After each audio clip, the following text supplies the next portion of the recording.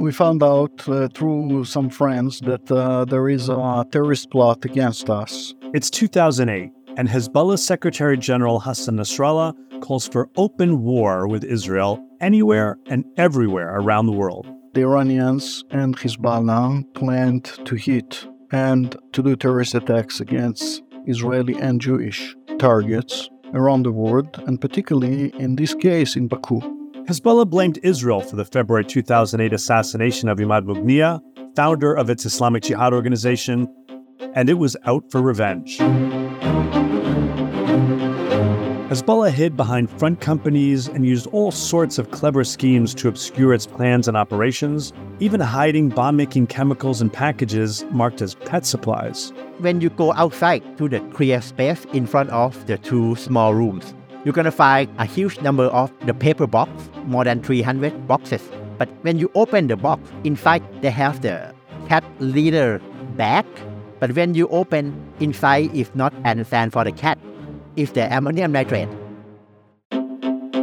Hi, I'm Matthew Levitt, and I've been following Lebanese Hezbollah for almost 3 decades, both in and out of government. Join me as I track Hezbollah's evolution over the years and its operations across the globe in Season 2 of Breaking Hezbollah's Golden Rule.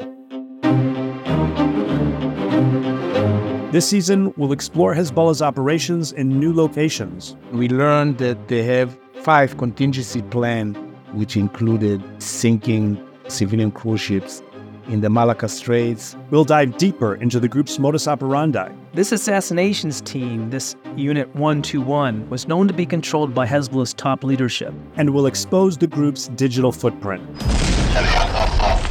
Special forces, get ready and stay calm. Allahu Akbar. One Hezbollah operative was told that Hezbollah's golden rule was this: the less you know, the better. In this podcast, I set out to break this rule by shining a bright spotlight on Hezbollah's global terrorist and criminal activities. Episode 1, Risky Business in South America, drops Wednesday, September 27th. So go ahead and subscribe to Breaking Hezbollah's Golden Rule wherever you get your podcasts.